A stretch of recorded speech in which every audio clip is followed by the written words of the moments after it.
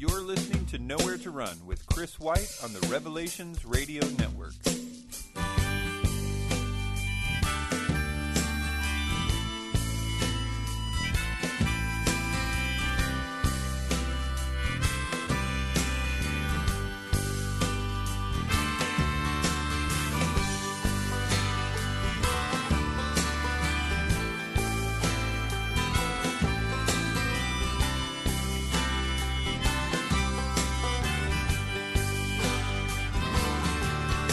Hey everybody, what's up? Welcome to Bible Prophecy Talk and Nowhere to Run on the Revelations Radio Network. It's good to be here with you again today.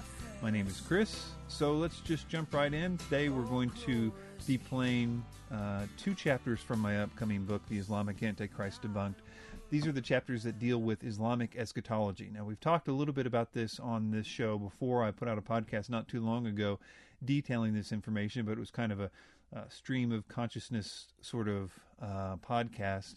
This is going to be putting all that information, plus a lot more information that I discovered in a clear, concise way. This is a subject that really got me interested in making this into an entire book, although this section about Islamic eschatology is really only one part of that book. However, it is really interesting, and I think it shows for the first time, at least in the mainstream, the true origins of Islamic eschatology, and I do hope that it helps to shed new light on the kinds of things that those promoting the Islamic Antichrist theory say. I hope to have all this information out in book form probably in a month, hopefully less than a month, but we'll see how it goes. In the meantime, sit back, relax, and enjoy two chapters from the upcoming book, Islamic Antichrist Debunked. Part 2, Chapter 11, Islamic Eschatology. The end times or eschatological beliefs in Islam play a major role in the promotion of the Islamic Antichrist theory. In fact, Joel Richardson's first book, Antichrist, Islam's Awaited Messiah, later republished as Islamic Antichrist, was entirely about Islamic eschatology. That book attempts to prove that the Antichrist will be Islamic by comparing Islamic beliefs about the last days to Christian beliefs. The thesis of Richardson's Islamic Antichrist book is, in short, that Islamic eschatological beliefs are preparing the Muslim world to accept the Antichrist and false prophet. We will discuss this thesis in much more detail later, but for now I only want to point out that Islamic Antichrist theorists such as Joel Richardson put a particular emphasis on Islamic eschatological beliefs when trying to convince people of their theory. General overview of Islamic eschatology. Before we discuss what Joel Richardson and others claim about the end times beliefs of Islam, I will first offer a brief overview of the subject of eschatology in Islam to provide some context for the rest of this chapter. There are some significant differences of opinions about the end times among Sunni and Shiite Muslims. However, both sects do share many common beliefs as well. I will attempt to limit this overview to only those ideas that are common to both groups. In Islam, the Day of Judgment or the Day of Resurrection is preceded by several signs. These signs are categorized into two groups by Islamic scholars, the minor signs and the major signs. Many of the minor signs are very general. For example, a few minor signs include, quote, an increase in killing and much wine is drunk. It is generally believed by Muslims that some of the minor signs have already happened, while others have either not yet occurred or have begun but not yet concluded. Not many of the minor signs are used to support the Islamic Antichrist theory and thus will be largely ignored in this book. The major signs are much more important for this study, as they basically give an outline of the major events the average Muslim expects to happen as the Day of Resurrection approaches. Most Islamic scholars agree that none of the major signs have happened yet. I will list a few of the most relevant major signs in chronological order. Number 1. The emergence of the Mahdi. The Mahdi is said to unite the Muslim world, to fight several battles, including the conquest of Constantinople. He shares the wealth he acquires through conquest with the people. He rules the world for 5, 7, 8, 9, or 19 years, Islamic sources differ, before Isa returns. Number 2. The appearance of the Dajjal. The Masih ad-Dajjal, literally the false Messiah, will appear after the Battle of Constantinople. He will be blind in one eye, and his other eye will be deformed.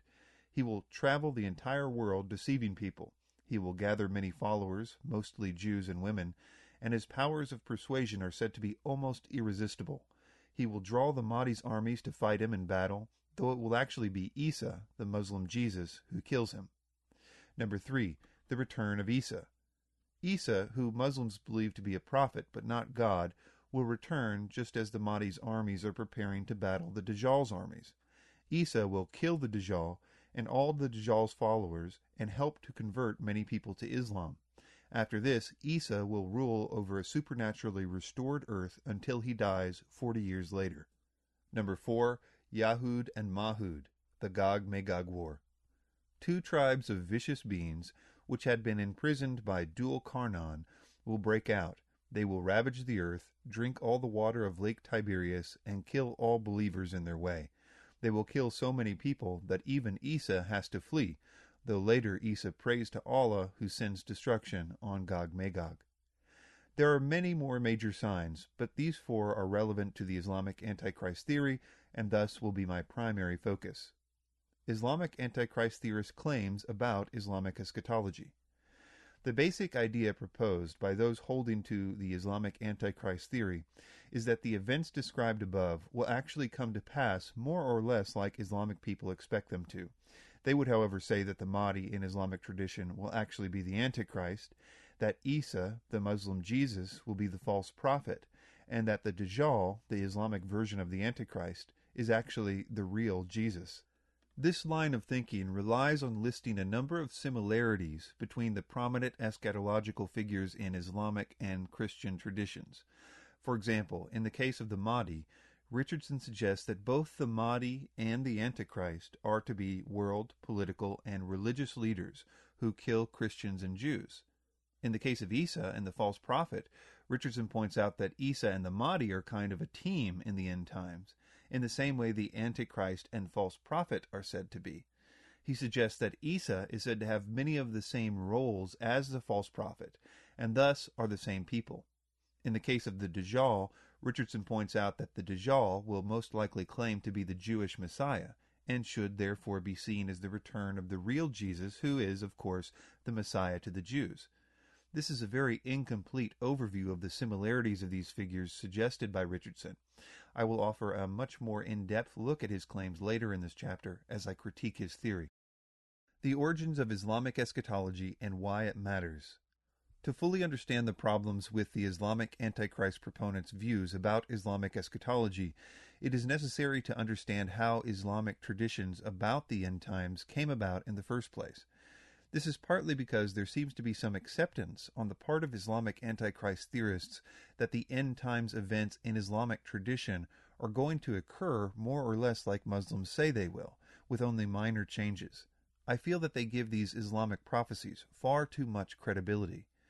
The idea that the false prophet of Revelation 13 will claim to be the Islamic version of Jesus and force everyone to be a Muslim is certainly not an explicit teaching about the false prophet in the Bible. The theorists look at the prophecies about Isa in Islamic tradition and assume they are demonically inspired prophecies that have something to tell us about how the end times will play out. They then force the idea of the false prophet being a Muslim Jesus into Revelation 13. Understanding the history of Islamic eschatology demystifies it completely. Hopefully, once you see how Muslims have come to believe what they do about the end times, you will understand that these Islamic prophecies have absolutely nothing to teach us about how the last days will actually play out, and assuming they do provide some kind of guideline can only lead to error. An overview. Most of the ideas about Islamic end times beliefs do not come from the Quran, the central text in Islam, but from the Hadiths, a word that means tradition. The Hadiths are a collection of sayings attributed to Muhammad, compiled by his followers over the hundreds of years after his death in AD 632.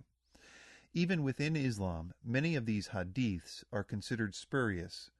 By the 9th century, the number of these sayings had grown exponentially to about 60,000, some of them clearly contradicting each other. Islamic scholars had to decide which ones were authentic and which ones had been invented for political or theological purposes. It's important to note that these ideas about the end times in Islam arose at least 600 years after the book of Revelation was written. Most of them came about much later than that. The people who constructed Islamic eschatology, therefore, were very aware of Christian and Jewish views about the end times, and, as we will see, liberally borrowed from them. How Islamic eschatology developed. There are two main ways that Islamic end times beliefs came to be. The first way, which is the most common, is by borrowing from the Bible itself. Since Islam claims to accept both the Old and New Testaments of the Bible as true, they also accept the end times views expressed in the Bible as true. For example, Muslims believe in the resurrection of the dead, the return of Jesus to reign on earth, the Antichrist, the Gog-Magog war, and many other Christian doctrines about the end times. However, since Muslims also believe that Christians and Jews have corrupted the Bible, they feel this gives them a license to rewrite certain aspects of the Bible to make Islam out to be the victorious religion in the end times. This results in hadiths that, on their face, are obviously taken from the Bible, but include substantive changes that are necessary to make Islam out to be the true religion. For example, the following hadith describes what the world will look like when Isa, the Muslim Jesus, returns to rule the world. Quote, Isa ibn Maryam, Jesus son of Mary, will be a just judge and a ruler among Ummah. Grudges and mutual hatred will disappear, and the venom of every venomous creature will be removed, so that a baby boy will put his hand in the mouth of a snake, and it will not harm him. A baby girl will make a lion run away, and it will not harm her. And the wolf will be among the sheep like their sheepdog. The earth will be filled with peace, just as a vessel is filled with water. The people will be united, and none will be worshipped except Allah. War will cease, and Quraysh will no longer be in power. The earth will be like a silver platter, with its vegetation growing as it did in the time of Adam, until a group of people will gather around one bunch of grapes, and it will suffice them, and a group will gather around a single pomegranate, and it will suffice them. An ox will be sold for such amount of money, and a horse will be sold for a few dirhams. An astute student of the Bible will notice several commonalities with the description of the earth when Isa returns and the description of the Messianic age in the book of Isaiah. For example, children playing with snakes in Isaiah 11, 8-9, which says, The nursing child shall play by the cobra's hole, and the weaned child shall put his hand in the viper's den. They shall not hurt nor destroy in all my holy mountain, for the earth shall be full of the knowledge of the Lord, as the waters cover the sea. Also wolves and lambs coexisting, Isaiah 11:6, which says, The wolf also shall dwell with the lamb, the leopard shall lie down with the young goat, the calf and the young lion and the fatling together, and a little child shall lead them. In the hadith quoted, we see many other commonalities with the descriptions of the Messianic age in the Bible, such as descriptions of peace and abundance of materials. It is clear, at least in part, this hadith is based on the descriptions of the Messianic age in the Bible. Highlighting the differences in these two versions is also important for our study. For example, we see in the hadith above that Allah is the God the world worships during this time. This is an example of the aforementioned insertion of Islamic doctrine into biblical concepts to make Islam look like the ultimate victor. This particular hadith also inserts the idea that the Quraysh will no longer be in power. The Quraysh were a powerful merchant tribe that controlled Mecca and its Kaaba during the time this hadith was written. They caused various problems for Muhammad and his followers, resulting in many conflicts and wars. Here we see that the hadith writers were also prone to adding ideas from their current political circumstances to their eschatological doctrines.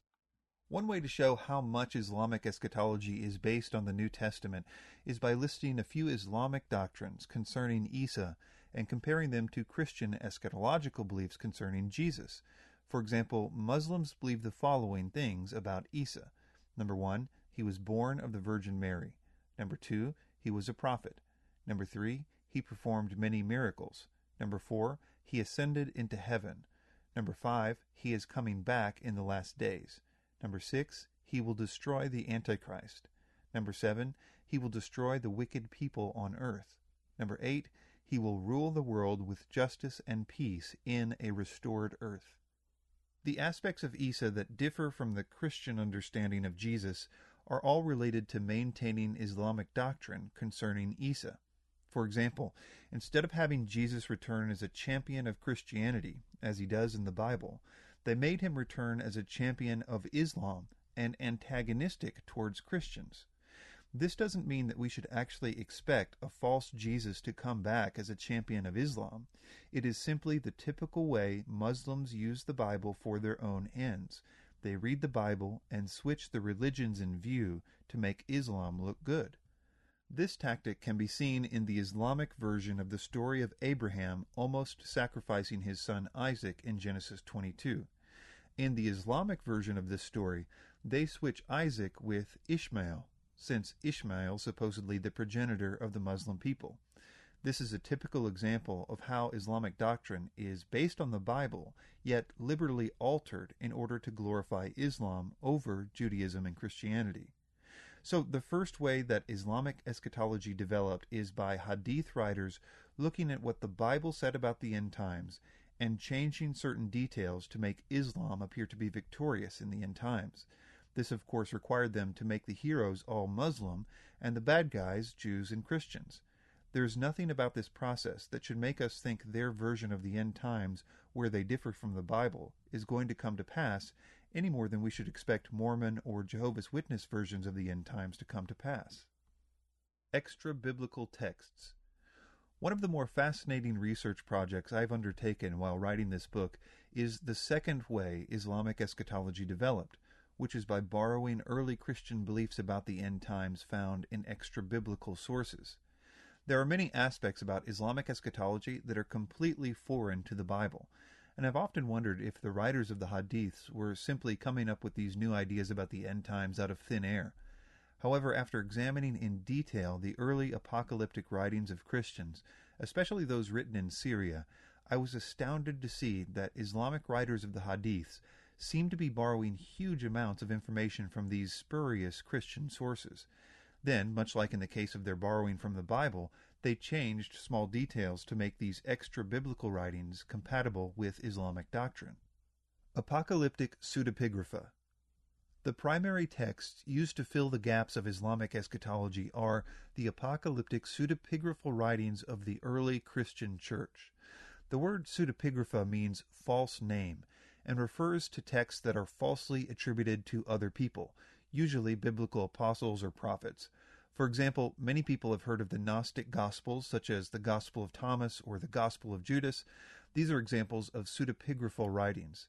In addition to being falsely attributed to ancient writers, apocalyptic pseudepigraphal writings were written in an apocalyptic style, like the Book of Revelation. Some examples of apocalyptic pseudepigraphal writings are the Apocalypse of Pseudo-Methodius, the Apocalypse of Pseudo-Ephraim, the Apocalypse of Pseudo-Baruch, as well as many others. Apocalyptic pseudepigraphal writings were partially based on the events described in the Book of Revelation, but they often added new details, events, and characters which are not found in the Bible. Usually these additions pertain to the current political circumstances at the time they were written. These writings became extremely popular in early Christianity, and often the new details about the end times that they offered were considered as authoritative as the biblical writings. The acceptance of these forgeries was due in part to a lack of biblical literacy at the time, as well as an inability to accurately date documents. It wasn't until the late Middle Ages that these spurious writings were widely understood to be fakes. As a result, the Islamic writers of the Hadiths, who were writing at a time when these spurious Christian documents were widely accepted as true, incorporated many elements from these apocalyptic pseudepigraphal writings into their Hadiths, while making various changes to suit Islamic doctrines. Examples of Islamic borrowing from the pseudepigrapha. One of the more obvious examples of Islamic writers borrowing from Christian pseudepigraphal writings is the Islamic version of the Gog-Magog War. The following is a summary of the Hadiths concerning the Gog-Magog War from an influential Islamic scholar named Imam Ibn Kathir, who wrote in the 1300s in Syria. This is also the standard understanding of the Gog-Magog War among Muslims today. It says, quote, "At the time of Abraham there was a king called Dual-Karnan. He performed tawaf around the Kaaba with Abraham when he first built it. He believed and followed him. Dual-Karnan was a good man and a great king. Allah gave him great power, and he ruled the east and west. He held sway over all kings and countries, and traveled far and wide in both east and west. He traveled eastwards until he reached a pass between two mountains, through which people were coming out. They did not understand anything because they were so isolated. They were Gog and Magog. They were spreading corruption through the earth and harming the people. So the people sought help from Dual-Karnan. They asked him to build a barrier between them and Gog and Magog. He asked them to help build it, so together they built a barrier by mixing iron, copper, and tar. Thus Dual-Karnan restrained Gog and Magog behind the barrier. They tried to penetrate the barrier or to climb over it, but to no avail. They could not succeed because the barrier is so huge and smooth. They began to dig, and they have been digging for centuries. They will continue to do so until the time when Allah decrees that they come out. At that time the barrier will collapse, and Gog and Magog will rush out in all directions, spreading corruption, uprooting plants, killing people. When Jesus prays against them, Allah will send a kind of worm in the napes of their necks, and they will be killed by it. Many elements in this story have no correspondence with the biblical account of the Gog-Magog war. However, when you look at the Christian pseudepigraphal writings, which were popular when these hadiths were written, you find in them the same basic elements. The following is an example of the teaching on Gog-Magog found in the Apocalypse of Pseudo-Methodius. Quote, "Hear now then in true fashion how these four empires were joined, the Ethiopian with the Macedonian, and the Greek with the Roman. They are the four winds that move the great sea." Daniel 7 verse 2. Philip the Macedonian was the father of Alexander, and took to wife Chuseth, the daughter of King Pol of Ethiopia. From her was born Alexander, who was made ruler of the Greeks. He founded Alexandria the Great, and reigned 19 years.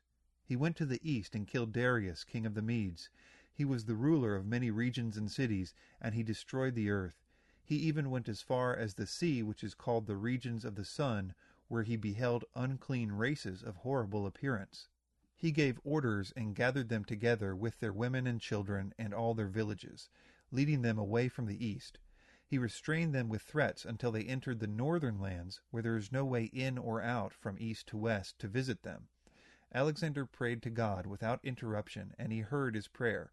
The Lord God gave a command to the two mountains, which are called the breasts of the north, and they came together to within 12 cubits. Alexander built bronze gates and covered them with unmixed bitumen, so that if anyone wished to force them open by steel or melt them with fire, he would be able to do neither, but immediately every fire would be extinguished. Who are the nations and the kings that Alexander concealed in the north? Gog and Magog. Then in the last days the gates of the north will be opened, and the strength of those nations which Alexander shut up there will go forth. The whole earth will be terrified at the sight of them.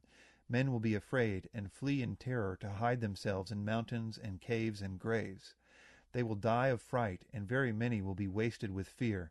There will be no one to bury the bodies.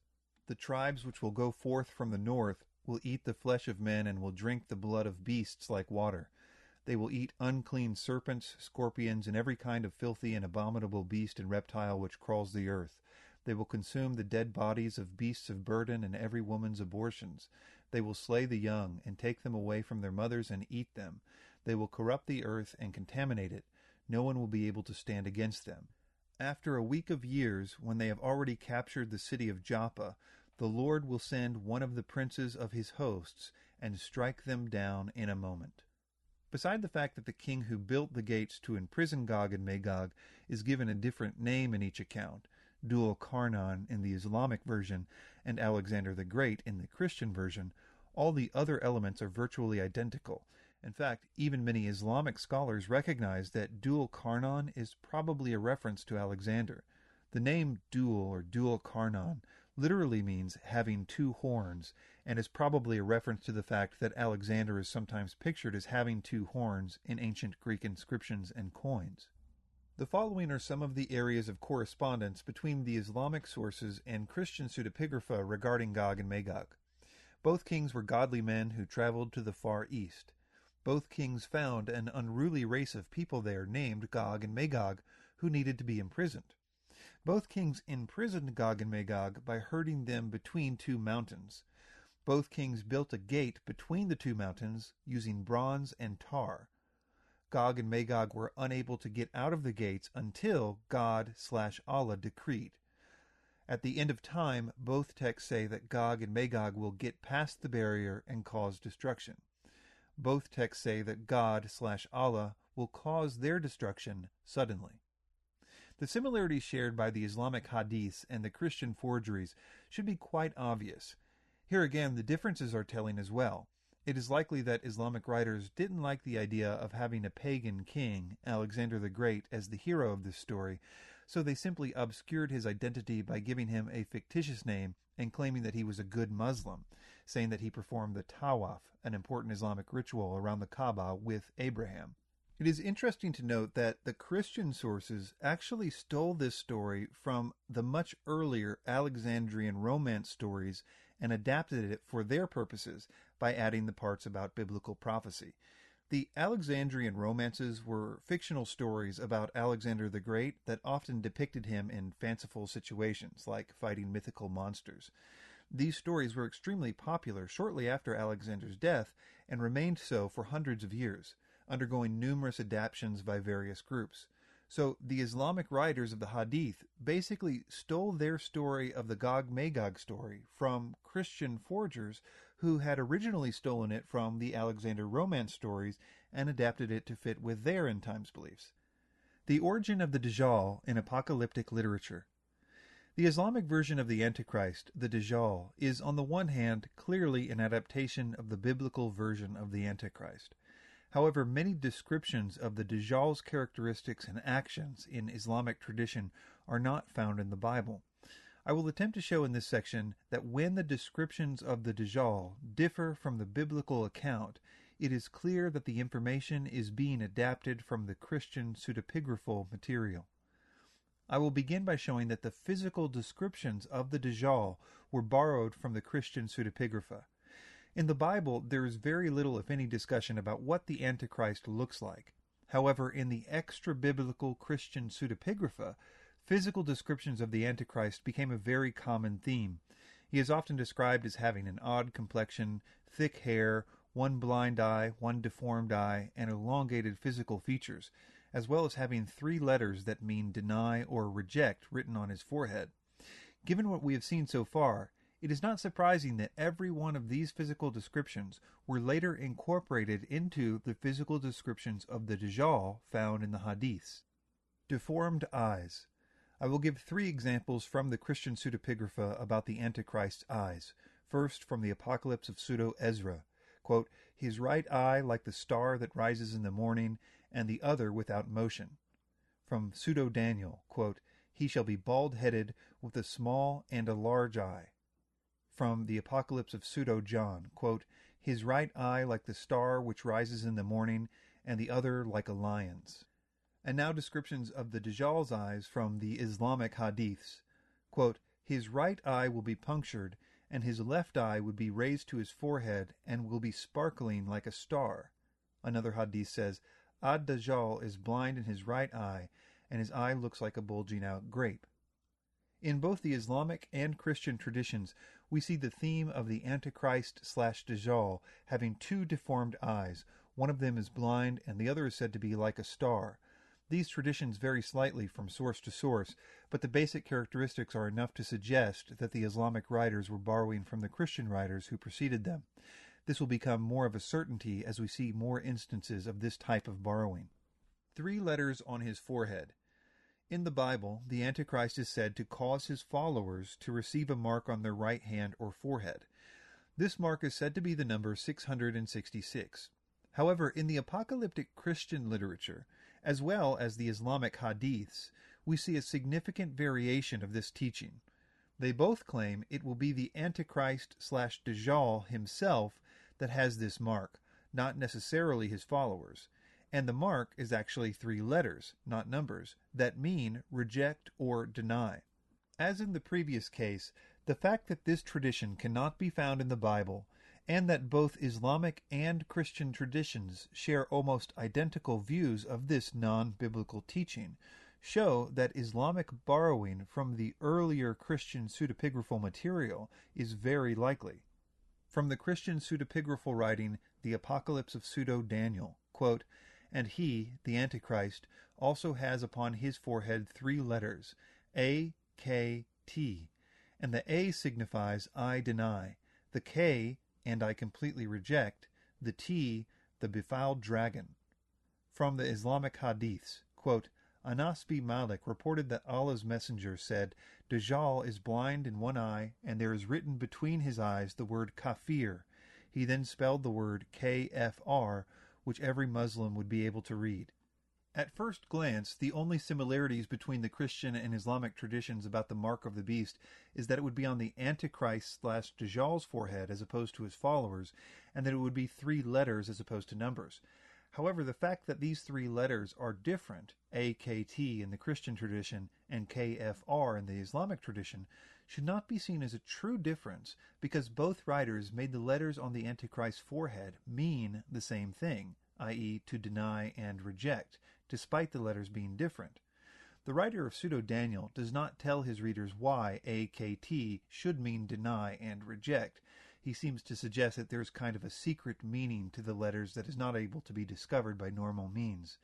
The writer of the Hadith, however, changes the letters to KFR, a reference to the Arabic word kafir, which literally means to deny or reject. In other words, the 3 letters on the Antichrist/Dajjal's forehead mean the same thing in both traditions, though the letters were changed in the Islamic tradition, possibly to avoid the need to interpret the letters in an esoteric way, as in the case of Pseudo-Daniel. Skin and hair.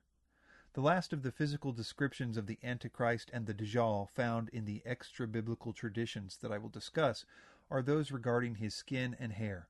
From the Christian pseudepigraphal writing, The Apocalypse of Pseudo-John, quote, "The appearance of his face is dusky. The hairs of his head are sharp, like darts." Now from the Islamic Hadiths, Ubadah ibn Samit narrates the Prophet, quote, "The hair on his head will be ajad, which means coarse and curly." Another Hadith says, "Dajjal is blind of left eye with thick hair." Another Hadith, "Red-complexioned, fat, with coarse hair." The emphasis that the Christian pseudepigraphal material puts on the coarseness of the Antichrist's hair seems to be reflected in the Hadith writers using the Arabic word ajad, or coarse, to describe the Dajjal's hair. The complexion of the Dajjal is variously described in the Hadiths as reddish or sometimes fair. This variation on the skin color in the Hadith may be related to the original Christian sources being somewhat vague, using the word dusky to describe the Antichrist's skin. Descriptions of the Antichrist's actions. A number of descriptions about the actions of the Antichrist are found in extra-biblical Christian traditions, but cannot be found in the Bible. Here again, we see these non-biblical teachings showing up in Islamic traditions. 3 years of drought. From the Christian pseudepigraphal writing, The Apocalypse of Pseudo-John, quote, "Antichrist, he shall be exalted even to heaven, and shall be cast down even to Hades, making false displays. And then will I make the heavens brazen, so that it shall not give moisture upon the earth, and I will hide the clouds in secret places, so that they shall not bring moisture upon the earth. And again I said, Lord, and how many years will he do this upon the earth? And I heard a voice saying to me, Hear, righteous John, 3 years shall those times be." Now I will quote from the Islamic Hadiths, quote, "There will be 3 hard years before the Dajjal. During them, people will be stricken by a great famine. In the first year, Allah will command the sky to withhold 1/3 of its rain, and the earth to withhold 1/3 of its produce. In the second year, Allah will command the sky to withhold 2/3 of its rain, and the earth to withhold 2/3 of its produce. In the third year, Allah will command the sky to withhold all of its rain, and it will not rain a single drop of rain." In both the Christian and Islamic traditions, God will withhold rain for 3 years because of the Antichrist. Though the Christian version is not specific on the matter, it seems to suggest that the 3 years of drought come during the Antichrist's reign, whereas the Islamic traditions say that the drought precedes the appearance of the Dajjal, in addition to Islamic traditions suggesting an incremental drought, as opposed to the Christian version where the drought is total for the duration of the 3 years. Despite these slight differences, the similarities are telling. A test with Enoch and Elijah. From the Christian pseudepigrapha, quote, "And then I shall send forth Enoch and Elijah to convict him, and they shall show him to be a liar and a deceiver." Now from the Islamic hadiths, quote, "2 angels resembling 2 prophets, one on either side, will accompany him, the Dajjal. This will be to test mankind. Hence Dajjal will ask, 'Am I not your Lord? Do I not give life and death?' One of the angels will reply, 'You are a liar.' However, nobody will be able to hear this reply besides the other angel. The second angel addressing the first angel will say, 'You are speaking the truth.' Everybody will hear what the second angel said and will think that an angel is testifying that the Dajjal is Allah, though in reality the second angel was addressing the first and agreeing with his reply that you are speaking the truth, that the Dajjal is certainly a liar." The Christian source here refers to Enoch and Elijah, the Old Testament prophets who many Christians, both then and now, believe will be the 2 witnesses of Revelation 11. Islamic tradition mentions 2 angels resembling 2 prophets. The description in the Hadith is also slightly different in intent from the Christian text, but it's notable that both the Islamic and Christian traditions describe the 2 witnesses performing a test to prove the Antichrist/Dajjal is a, quote, liar. There are many other similarities between the Antichrist and pseudepigraphical texts and the Islamic hadiths, and much more work needs to be done in comparing the 2 traditions. I will, however, assume that the reader has enough information to see the similarities for themselves by this point, and I will move on to the commonalities between the Mahdi and the last Roman emperor. The origin of the Mahdi in apocalyptic literature. Now that you have seen the significant dependence that the writers of the Islamic hadiths had on early extra-biblical Christian writings, it should be much easier to convince you that the concept of the Mahdi was derived entirely from the same apocalyptic Christian writings. In the case of the Islamic Isa and the Dajjal, there is a clear one-to-one comparison with the Christian Jesus and the Antichrist. As we've seen, Isa is based primarily on the Christian Jesus with adjustments for Islamic doctrine. The same is true with the Dajjal, where we've seen that the basic concept of the biblical Antichrist was used. The Islamic Mahdi, on the other hand, is much more interesting in this respect, since there is no obvious figure in the Bible that corresponds directly to him. The Bible never mentions a human king who fights religious wars and restores a temporary orthodoxy before the appearance of the Antichrist and the return of Jesus. It would seem at first glance that the writers of the Hadith have come up with an entirely new end-times character. However, I will attempt to show that it was, in fact, the early Christian writers of the pseudepigrapha that came up with this brand new eschatological character, which was then copied and adapted by the writers of the Hadiths to form their concept of the Mahdi. The new end-times character that the Christian extra-biblical apocalyptic writers introduced was a divinely guided monarch who would overcome the present tribulations and usher in a time of temporary peace before the return of Jesus. Though he was not given a name at the time, he would come to be known as the last Roman emperor. The primary text that popularized the idea was Pseudo-Methodius, written in the early 7th century, but the Syrian Apocalypse of Daniel played a role as well. The last Roman emperor was said to arise at a time when Roman Christianity was in great distress. He would fight a number of wars with the enemies of Christianity and restore Roman Christianity to its previous place of prominence. He would rule for 7 to 10 years, which are described as being particularly plentiful. Then, just before the Antichrist and the Gog-Magog war broke out, Jesus would return, defeat the rebellion, judge the enemies of God, and the last Roman emperor would give Jesus his crown. It is difficult to explain how prominent this idea was at the time. In his paper, The Last Roman Emperor and the Mahdi, Andras Kraft says that the last Roman emperor was given, quote, near canonical status at that time and in the centuries that followed. This figure eventually developed into the so-called Great Monarch, a concept still believed in certain Catholic circles today. The last Roman emperor was also mentioned by Christopher Columbus in his book, Book of Prophecies, written in the early 1500s. Considering that the concept of the last Roman emperor was believed to be true biblical teaching by so many Christians at the time, it is not surprising that Islamic writers incorporated the idea into their eschatology as well. Many of the same early Christian texts from which the Hadith writers were borrowing were the same texts that speak of the last Roman emperor. In other words, if the Islamic writers were already constructing their doctrines about the Gog-Magog war, the Dajjal, and Isa from Pseudo-Methodius and other similar texts, it is no surprise that they also incorporated the last Roman emperor from those same documents into their theology. The Islamic Antichrist proponents try very hard to find similarities between the Mahdi and the Christian Antichrist. I will argue later that this can only be done in a very general way. But if you choose to compare the Islamic Mahdi with the last Roman emperor figure instead of the Antichrist, you can produce a much more impressive list of similarities. For example, the Mahdi and the last Roman emperor share the following characteristics. Number 1, they both are human kings. Both the Mahdi and the last Roman emperor are described as purely human, not angelic or divine. Any supernatural things that happen during each of their careers are attributed to God/Allah. The idea in both cases is that God/Allah supports each of these kings and therefore guides and protects them. Number 2, they both come at a time of great trouble for their respective religions. The last Roman emperor in Pseudo-Methodius, quote, "Then suddenly tribulation and distress will arise against them. The king of the Greeks, i.e. the Romans, will come out against them in great anger."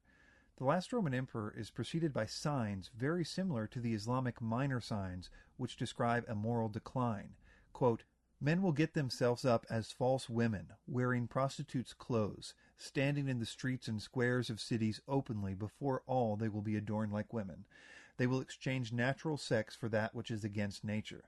This is compared to the Mahdi in Islamic tradition. The Mahdi is frequently mentioned to come on the scene as a result of fitan, trials and tribulations. He is preceded by many of the minor signs, which describe a time of moral decline.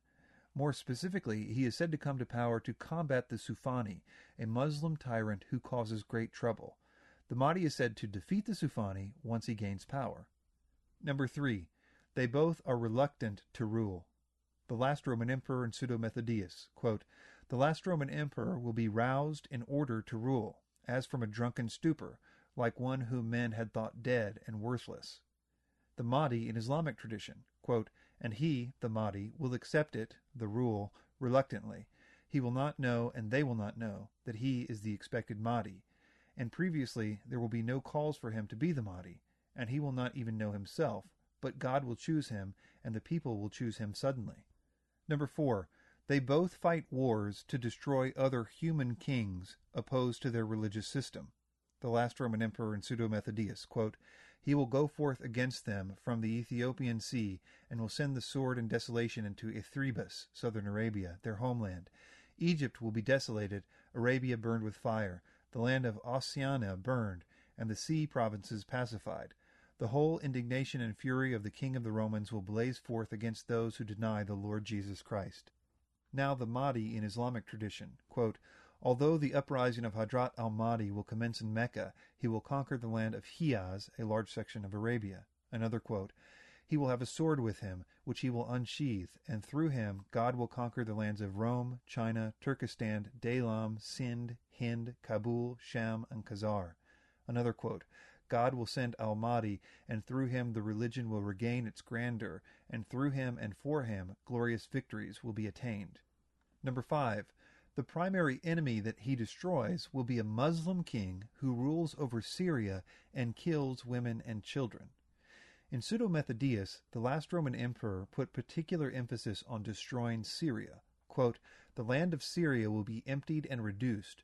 Those dwelling in her will perish by the sword. Egypt and the east and Syria will be under the yoke and hemmed in by great tribulations. They will be constrained without mercy. The inhabitants of Egypt and Syria will be in trouble, and affliction 7 times the greater for those in captivity." The reason the world is in tribulations when he arises is due to the Muslim threat from those regions. The people he destroys are described as, quote, "casting lots for children." Now the Mahdi in Islamic tradition. The Mahdi also places particular emphasis on destroying Syria when he comes to power. This is because of threat from the, quote, Sufani, an Arabic king who rules from Syria. The Sufani is also said to treat women and children badly. Quote, a man will emerge from the depths of Damascus, Syria. He will be called Sufani. Most of those who follow him will be from the tribe of Kalb. He will kill by ripping the stomachs of women and even kill the children. A man from my family will appear in the Haram. The news of his advent will reach the Sufani, and he will send to him one of his armies. He, referring to the Mahdi, will defeat them. They will travel with whomever remains until they come to a desert, and they will be swallowed. None will be saved except the one who has informed the others about them. Number 6. They both rule only briefly. The last Roman emperor in Pseudo-Methodius, quote, after this, the king of the Romans will go down and live in Jerusalem for 7.5 times, i.e. years. When the 10.5 years are completed, the son of perdition will appear. The Mahdi in Islamic tradition. The Hadiths give different times for the Mahdi's rule, 5, 7, 8, 9, or 19 years, but in any case it is a brief rule. Perhaps one reason for the contradictions in the Hadiths about the number of years the Mahdi rules is because of the odd way that the length of the rule of the last Roman emperor is described in Pseudo-Methodius, i.e. 7.5 times. Number 7. They both succeed in restoring orthodoxy to their religion, but only briefly. The last Roman emperor in Pseudo-Methodius. The last Roman emperor destroys the enemies of Christianity and sets up his religious rule, but this time is followed by terrible destruction, such as the Gog-Magog war and the appearance of the Antichrist. The Mahdi in Islamic tradition. Similarly, the Mahdi succeeds in destroying the enemies of Islam and setting up a religious peace, but that peaceful time is followed by the Gog-Magog war and the appearance of the Dajjal. Both of those events cause immeasurable destruction to the earth and to Islam. Number 8. They both rule over a temporary time of peace and prosperity. The last Roman emperor in Pseudo-Methodius, quote, the whole indignation and fury of the king of the Romans will blaze forth against those who deny the Lord Jesus Christ. Then the earth will sit in peace, and there will be a great peace and tranquility upon the earth. The Mahdi in Islamic tradition. The Mahdi will appear, Allah will grant him rain, the earth will bring forth its fruits, he will give a lot of money, cattle, and will increase, and the Ummah will become great. He will fill out the earth with peace and justice. Number 9. Both of their reigns will be followed by the Gog-Magog war. The last Roman emperor in Pseudo-Methodius.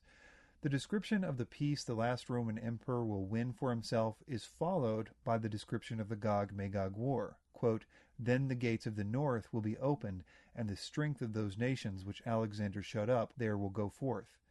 It is clear from the context that follows that the initial peace of the last Roman emperor is followed by the Gog-Magog war. The Mahdi in Islamic tradition. In Islamic tradition, it is clear that the Gog-Magog war takes place after the initial peace of the Mahdi. In addition, Isa, not the Mahdi, is ruling at the time of the Gog-Magog war, which conclusively puts the war after the Mahdi's initial time of peace. Number 10. The Antichrist figure comes on the scene at the end of his career. The last Roman emperor in Pseudo-Methodius, quote, after this, the king of the Romans will go down to live in Jerusalem for 7.5 times, i.e. years. When the 10.5 years are completed, the son of perdition will appear. The Mahdi in Islamic tradition.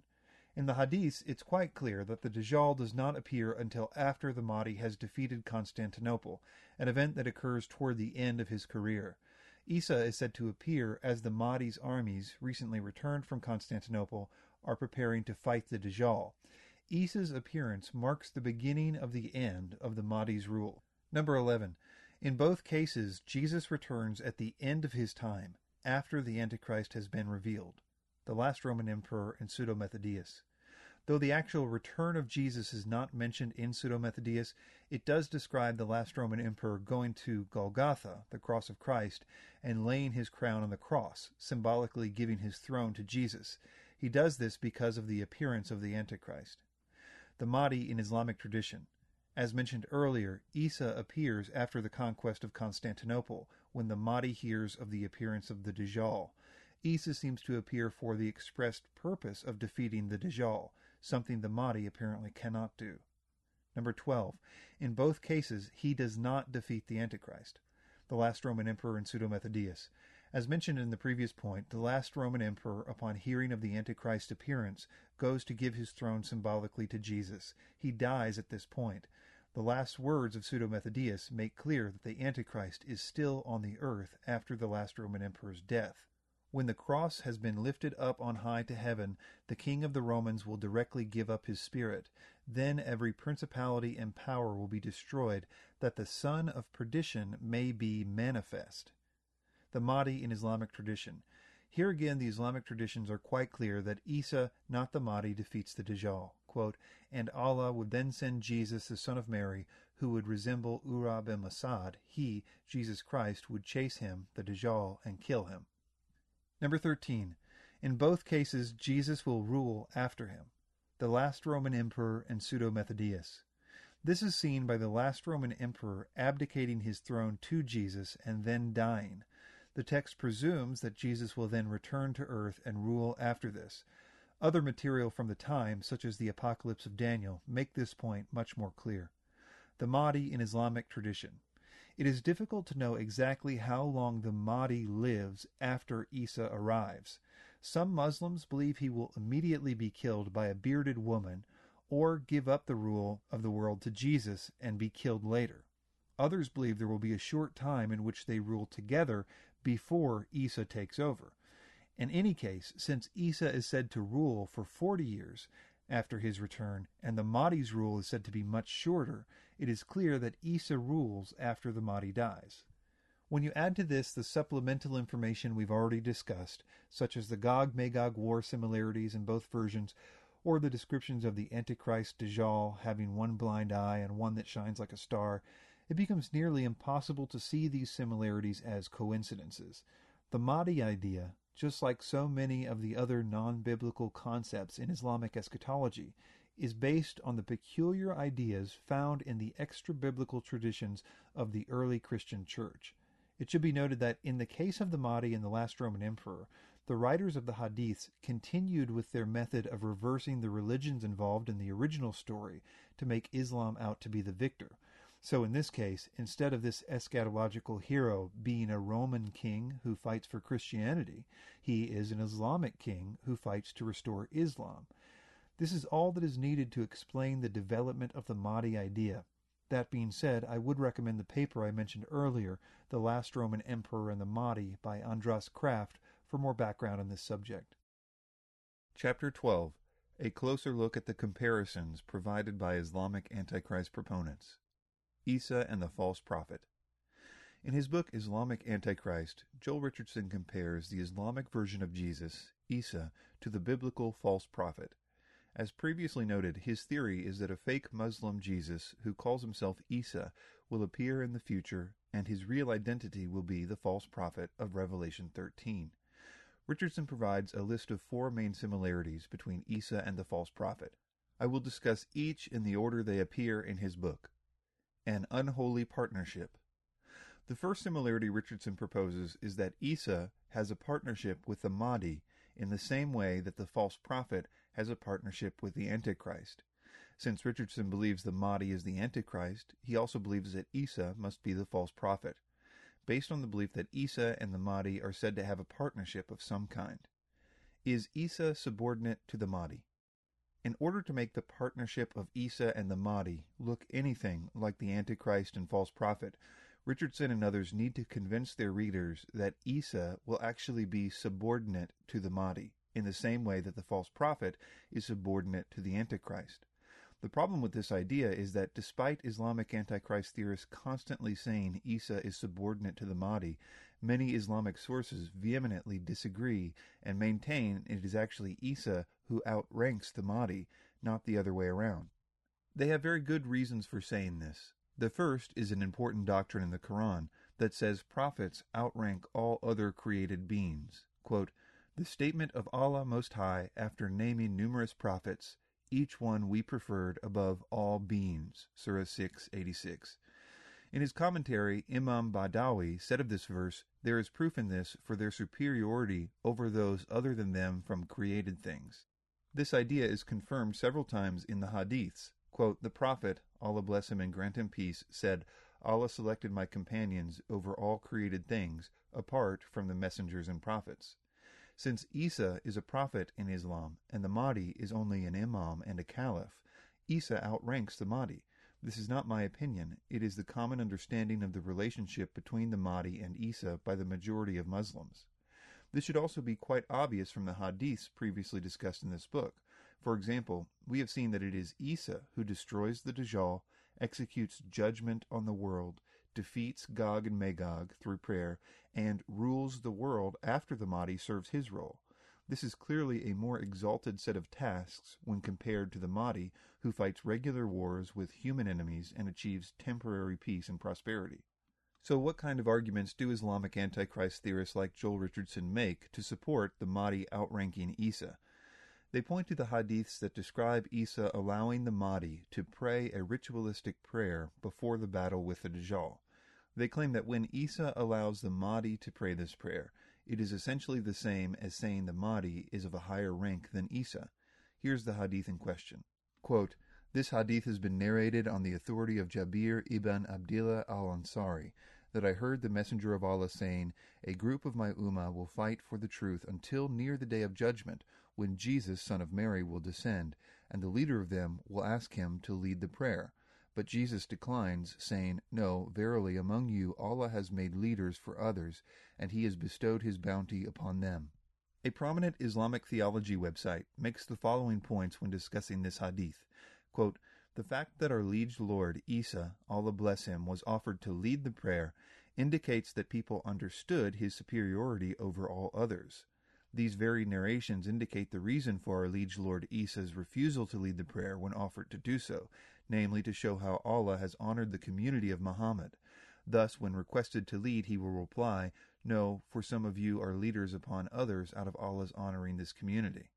Basically, what is being pictured here is the Mahdi asking Isa to lead the prayer since he understood Isa's general superiority over him, but Isa refuses on the grounds that the Mahdi is the leader of the men who are present. It should be noted that certain sections of Shiite Muslims, which constitute about 10 to 20% of Muslims, do in fact take this passage to mean that the Mahdi is superior to Isa. Because of this, I will not state too strongly what Muslims believe about the relationship between Isa and the Mahdi.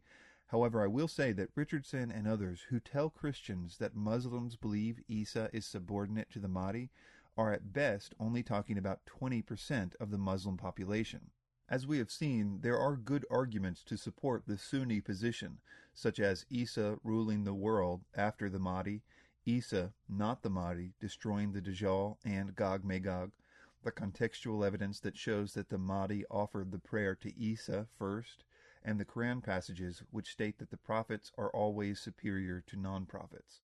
The most important similarity that Richardson makes when talking about the unholy partnership is that Isa is subordinate to the Mahdi in the same way the false prophet is subordinate to the Antichrist. If that premise is called into question, which I very much think it should be, then the rest of this theory about the supposed similarities between Isa and the false prophet or the Mahdi and the Antichrist is on thin ice. The enforcer. The next similarity between Isa and the false prophet, suggested by Richardson, is that both are enforcers of the orders from their leader. In the case of the false prophet, this is more or less true. The false prophet institutes the mark of the beast system and carries out its implementation, Revelation 13:16-17. He is also the one who sets up the image of the beast, which the world is forced to worship, Revelation 13:14-15. Finally, he is clearly doing all these things so the Antichrist, not himself, will be glorified, Revelation 13:12. It is only when Richardson tries to show that Isa is the Mahdi's chief enforcer that I must disagree. Despite the relevant section in his book being titled The Muslim Jesus as the Mahdi's Chief Enforcer, he doesn't offer a single argument to prove this. Instead, he shows that Isa is an enforcer of Islam in general when he becomes the ruler of the world. For example, he cites that Isa is said to convert Christians to Islam, abolish the jizya tax, and judge the world with Islamic law. None of these hadiths suggest that Isa is doing this on behalf of the Mahdi. The Mahdi is said to rule for 7 to 19 years, and most, if not all of those years, take place before Isa even shows up. Isa is said to rule for 40 years, So it's clear that Isa does not need the Mahdi to help him rule, since he is said to be doing so long after the Mahdi is dead. The executioner. Richardson's third point is that both Isa and the false prophet set up systems that will ultimately lead to the death of those who hold to any other religion. The false prophet, for example, sets up the mark of the beast system. If people do not receive this mark, they will be executed. Isa, on the other hand, abolishes the jizya tax that allows non-Muslims to live peaceably with Muslims. Although not expressly stated in the hadiths, it is presumed that this would lead to the death of non-Muslims. I submit that the similarity here is minimal, and in any case, this kind of general similarity is to be expected, since the hadith writers, as we have seen, based their Isa on the biblical and extra-biblical accounts of the Christian Jesus in the Kingdom Age. Jesus rules the earth with an iron rod, demands religious obedience, pilgrimage, and gifts. He is also said to slay the wicked during his earthly reign. If Muslims were simply basing their Isa on the biblical prophecies about Jesus in the Kingdom Age, such general similarities as the one Richardson proposes here are to be expected. 2 horns like a lamb. Richardson's final attempt to equate Isa with the false prophet is related to the following verse about the false prophet in Revelation 13:11. Quote, "And I beheld another beast coming up out of the earth, and he had 2 horns like a lamb, and he spake like a dragon." Richardson argues that because the false prophet is said to have 2 horns like a lamb, the false prophet is attempting to imitate Jesus, who is often referred to as the Lamb. I believe the correct way to interpret this passage is in light of Jesus' warnings about false prophets in Matthew 7, verse 15, which says, "Beware of false prophets who come to you in sheep's clothing, but inwardly they are ravenous wolves." Jesus said that in the last days false prophets would come in sheep's clothing, but would inwardly be like wolves. In this passage, it seems clear that Jesus is not using the sheep imagery to refer to himself, but to suggest that false prophets would act as though they are meek and harmless like lambs. He's essentially using the sheep imagery the same way he does in many other places in Scripture, in a generic sense to speak of people who are meek and harmless, like his church. In Revelation 13:11, it seems that lambs are to be understood in this way, e.g. a meek person, and not a reference to Jesus, because the verse goes on to contrast the false prophets looking like a harmless lamb with his dragon-like speech. "Then I saw another beast coming from the earth. He had 2 horns like a lamb, but was speaking like a dragon." This is virtually the same illustration Jesus gave in Matthew 7:15 about false prophets who dress up like sheep but are really wolves. However, in this case, a dragon is used instead of a wolf, which is probably to link the speech of the false prophet to the satanic, dragon-like doctrine he will be teaching. The idea that the false prophet has 2 horns like a lamb is, therefore, to be understood as him trying to seem like a genuine lamb, a meek and harmless person, because this is the normal number of horns a lamb will grow just after they are weaned. In other words, the concept of having 2 horns like a lamb is to be connected with the idea of having sheep's clothing. This has been noted in many Bible commentaries, such as theologian Johann Peter Leng's Commentary on the Holy Scriptures, Critical, Doctrinal, and Homiletical, Volume 10, where he says, quote, "We do not translate like the lamb. The 2 horns, therefore, are not to be placed in the category of a defect, has but 2 horns, and is thus distinguished as a natural sheep." In addition, I draw the reader's attention to how Jesus used the term false prophets in the Olivet Discourse, which almost certainly has the false prophet of Revelation 13 in mind. Matthew 24:23-24 says, "Then if anyone says to you, 'Look, here is the Christ,' or 'There,' do not believe it, for false Christs and false prophets will rise and show great signs and wonders to deceive, if possible, even the elect." In this verse, Jesus is contrasting the false prophets who show great signs, the same Greek phrase John uses to describe the false prophet signs in Revelation 13, with false Christs. The fact that Jesus makes a clear distinction between these last days false Christs and false prophets makes it very unlikely that the false prophet will also be a false Christ, as Richardson is suggesting. It seems clear Jesus is warning of 2 distinct types of last days deceivers, and not one deceiver who will be both a false Christ and a false prophet. A more plausible explanation. I will once again suggest the best way to refute an argument is to offer a more plausible explanation than the one you are attempting to refute. In the case of the false prophet, I think I have a much better theory than the one proposed by Richardson, one that takes into account all the information the Bible offers about the false prophet. However, since I am determined to keep my personal views out of the main body of this text, I will include my thoughts on the false prophet in Appendix number 4. The Mahdi and the Antichrist. Islamic Antichrist theorists compare the Islamic Mahdi to the biblical Antichrist. They basically believe that when the Antichrist shows up, he will claim to be the Mahdi of Islamic traditions. Joel Richardson offers a list of similarities between the Mahdi and the Antichrist in his book, and just like in the case of Isa and the false prophet comparisons, I will take each supposed similarity one by one. A powerful political and military world leader. Richardson points out that both the Mahdi and the Antichrist are said to be powerful political and military world leaders. This is true, but it should be noted that this is a very general statement that can be applied to just about everyone we've discussed in this section of the book. For example, the Islamic Isa certainly could be described as a powerful political and military world leader, even more powerful than the Mahdi. In addition, the last Roman emperor from the Christian pseudepigraphal material could also be described as a powerful political and military world leader.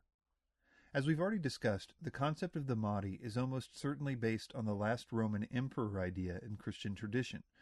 The pattern that will develop as we go over this list of similarities is Richardson will describe commonalities that are much more applicable to the Mahdi and the last Roman emperor than to the Mahdi and the Antichrist. We will also see that differences between the Mahdi and the Antichrist are the same differences between the last Roman emperor and the Antichrist. This is why the majority of Richardson's similarities must by necessity be extremely general. For example, in this case, though the Mahdi and the last Roman emperor are powerful political and military leaders, they differ from the Antichrist in that they both die, allowing Jesus to rule the world after their very short reign. This is certainly not the case with the Antichrist and the false prophet. The fact that Isa, not the Mahdi, is the one who restores the world to a state in which the lambs and wolves graze together and the vipers no longer bite people is a testament to the primacy of Isa over the Mahdi in the Islamic system.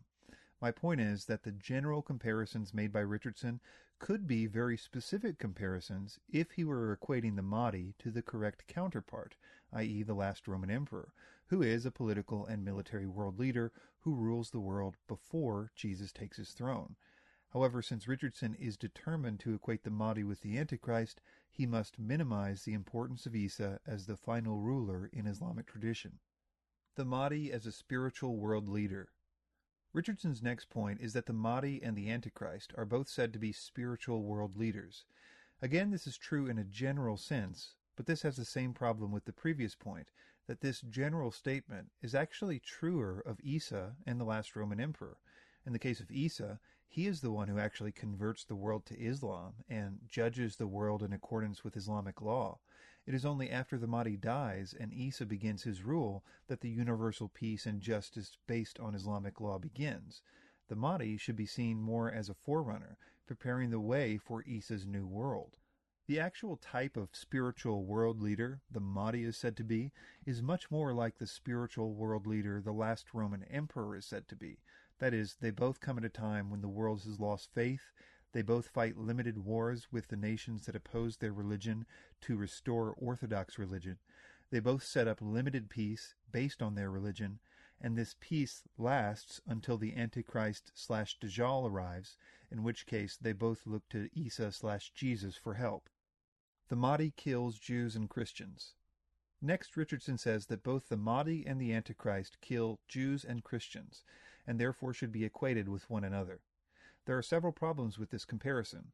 The first is that, while it is true that the Mahdi does kill Jews and Christians during his wars, he begins his military campaign against the Sufani, a Muslim leader from Syria. The Mahdi also conquers many other Islamic countries, including parts of Iraq and Saudi Arabia. The Mahdi is even said to team up with Christians at one point to fight their common Arab enemies. The Christians and Muslims even conquer Constantinople together.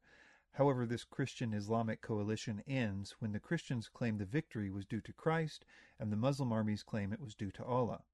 There is no systematic killing of Christians whatsoever by the Mahdi, certainly not in the way the Antichrist is said to do. The systematic killing on religious grounds will only happen after Isa arrives to judge the world by Islamic law. So here again we have the same problem.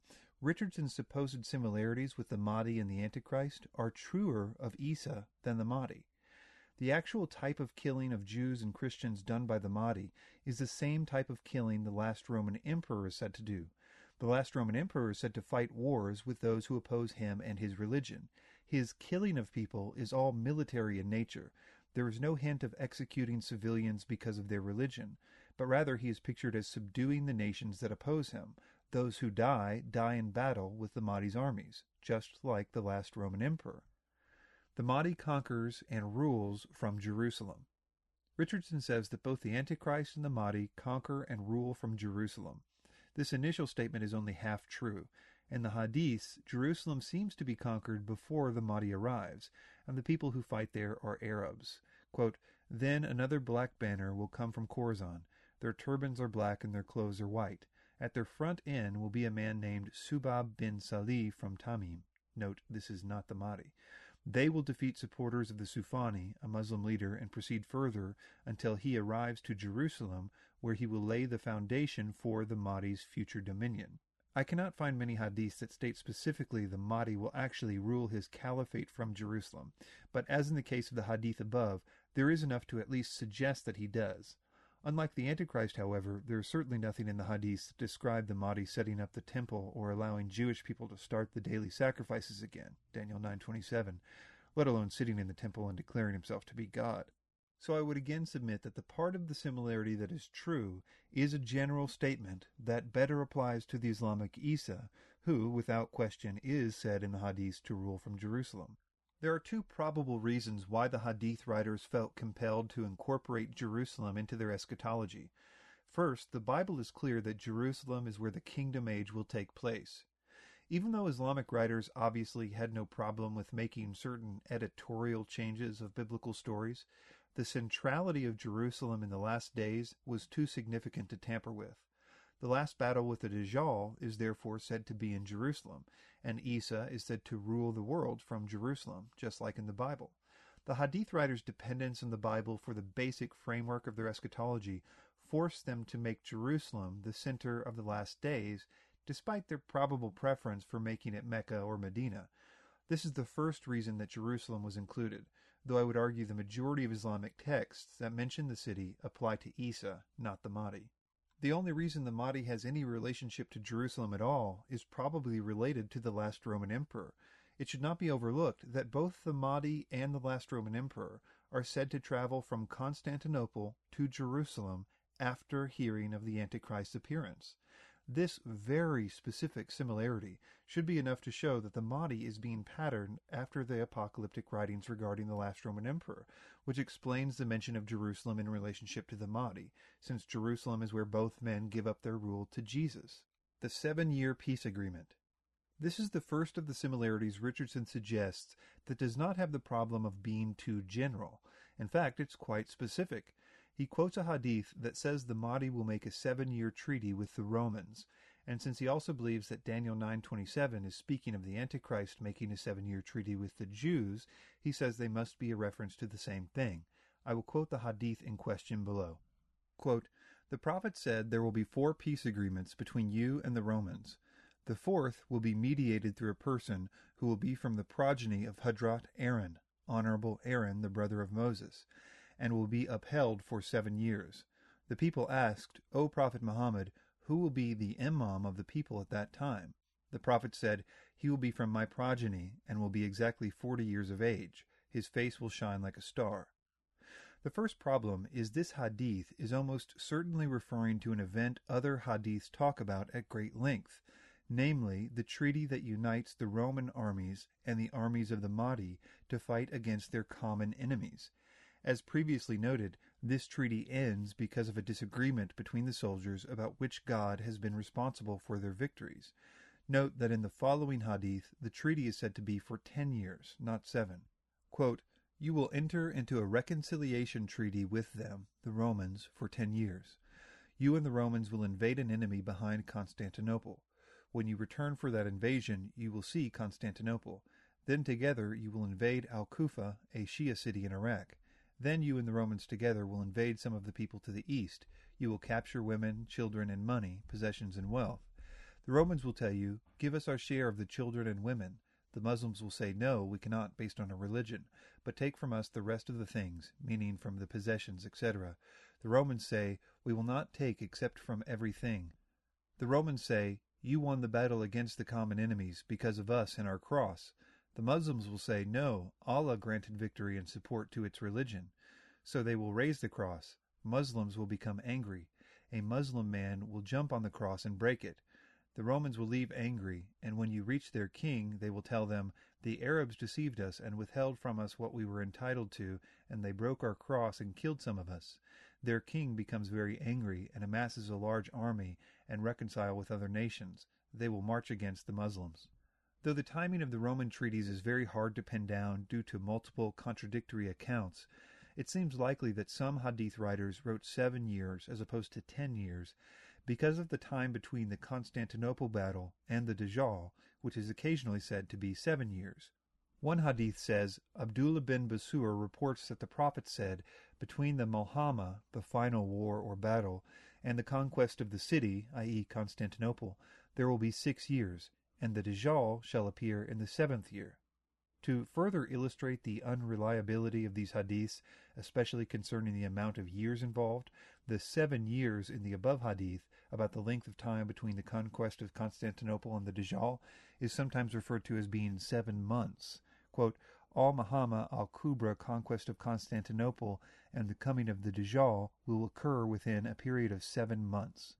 Richardson wants to equate this 7-year treaty with the Romans to the Antichrist making a covenant in Daniel 9:27. He suggests that the treaty the Mahdi makes with the Romans would allow the Jews to rebuild the temple, but it seems clear what Muslims believe this treaty is about, and it has nothing to do with the Jewish temple. It is a military alliance with the Romans to help the Muslims destroy various enemies. The treaty is broken when the soldiers get into a fight about religion.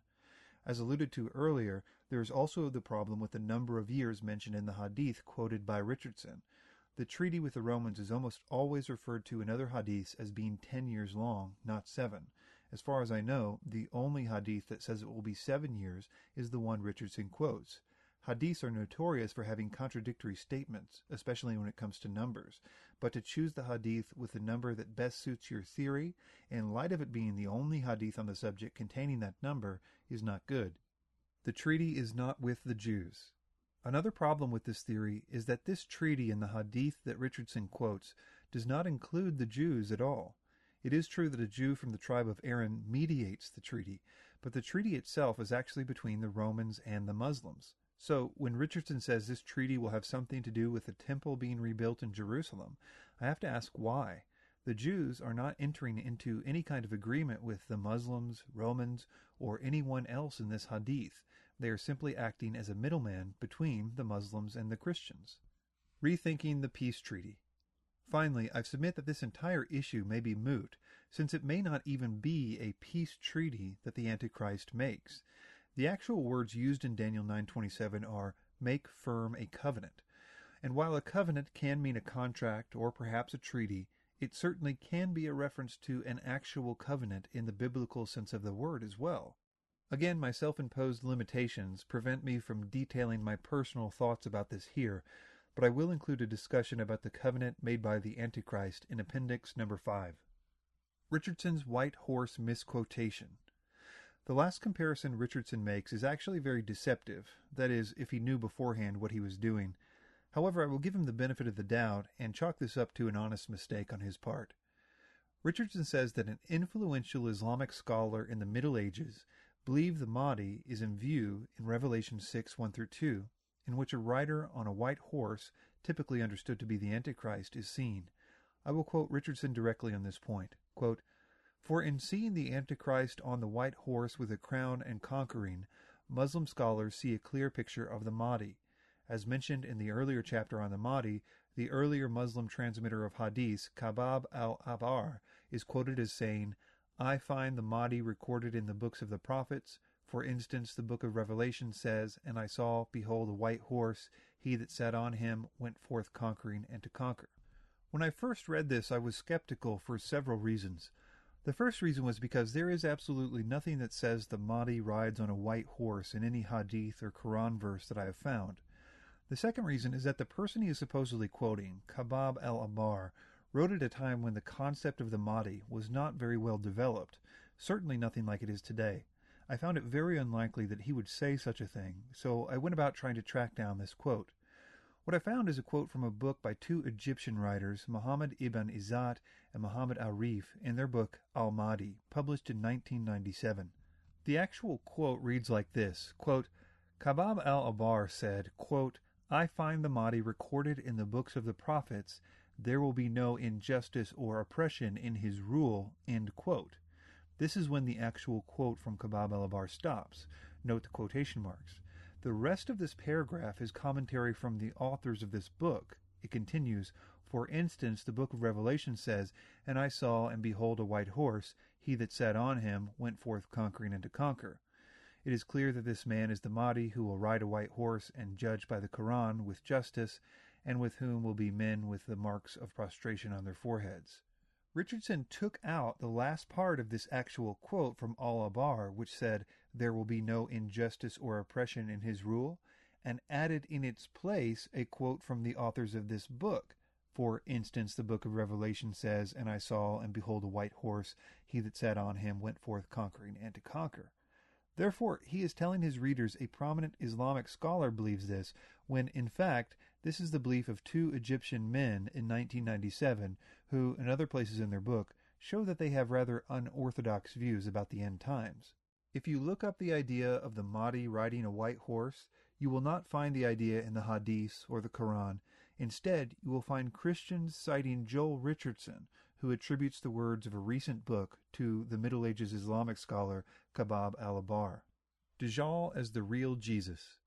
In his book Islamic Antichrist, Joel Richardson claims the Dajjal, the Islamic Antichrist, will in reality be the real return of Jesus.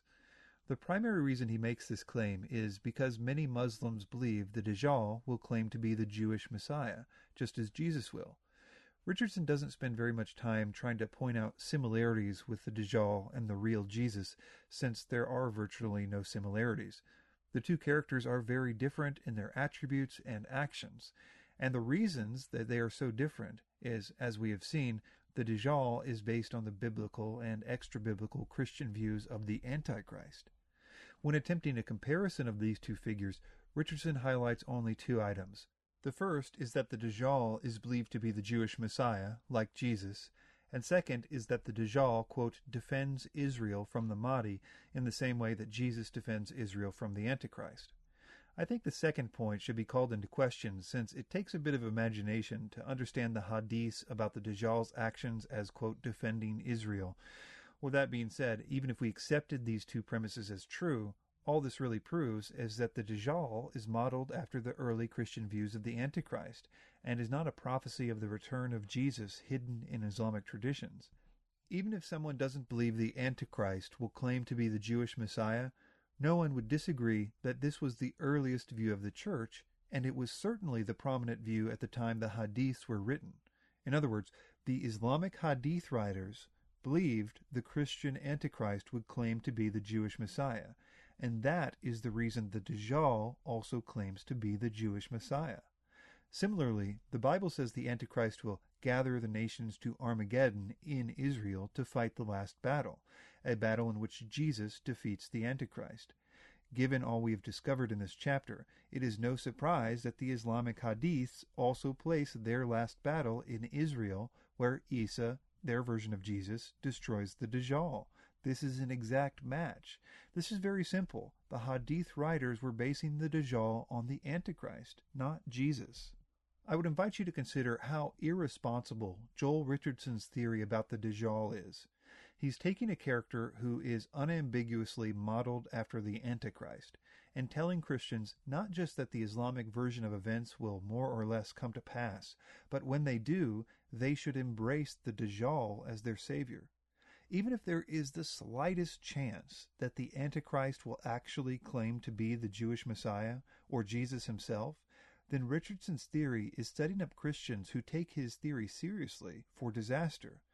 I will spend a considerable amount of time in the last chapter of this book explaining how much damage this theory could cause.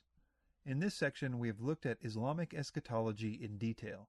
We saw that the writers of the Hadiths based their end times doctrine partly on the Bible and partly on the extra-biblical beliefs of Christians at that time. We have seen that the Islamic Isa is based on Jesus, the Dajjal is based on the Antichrist, and the Mahdi is based on the so-called last Roman emperor. We have looked at the theories of Islamic Antichrist proponents like Joel Richardson, who believe the Islamic version of the end times will actually come to pass more or less like the Hadiths say, but that Isa is really the false prophet, the Mahdi, the Antichrist, and the Dajjal, the real Jesus. I hope I have presented enough to show the flawed reasoning behind this theory, and that the simplest explanation, which is that the Hadith writers were simply plagiarizing Christian sources, is the correct one. There is absolutely no reason to expect the Islamic version of the end times to come to pass or to be true in any way. Thanks for listening.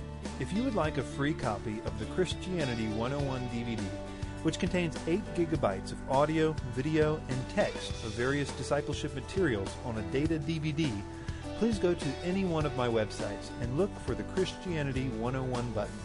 It's totally free, and I'll ship it to you wherever you are in the world. If you would like to support this ministry or any of the others that I do, please consider a tax-deductible donation, which can be sent by PayPal using the email chris@chriswhiteministries.com or by clicking the PayPal button on any one of my websites. Another great way to support this ministry is by writing a review of the podcast on iTunes or writing a review of my books on Amazon. Reviews figure very prominently into the ranking algorithms of both of those websites, and the higher they rank, the more people that can be reached. Thanks for your time and for subscribing to this feed.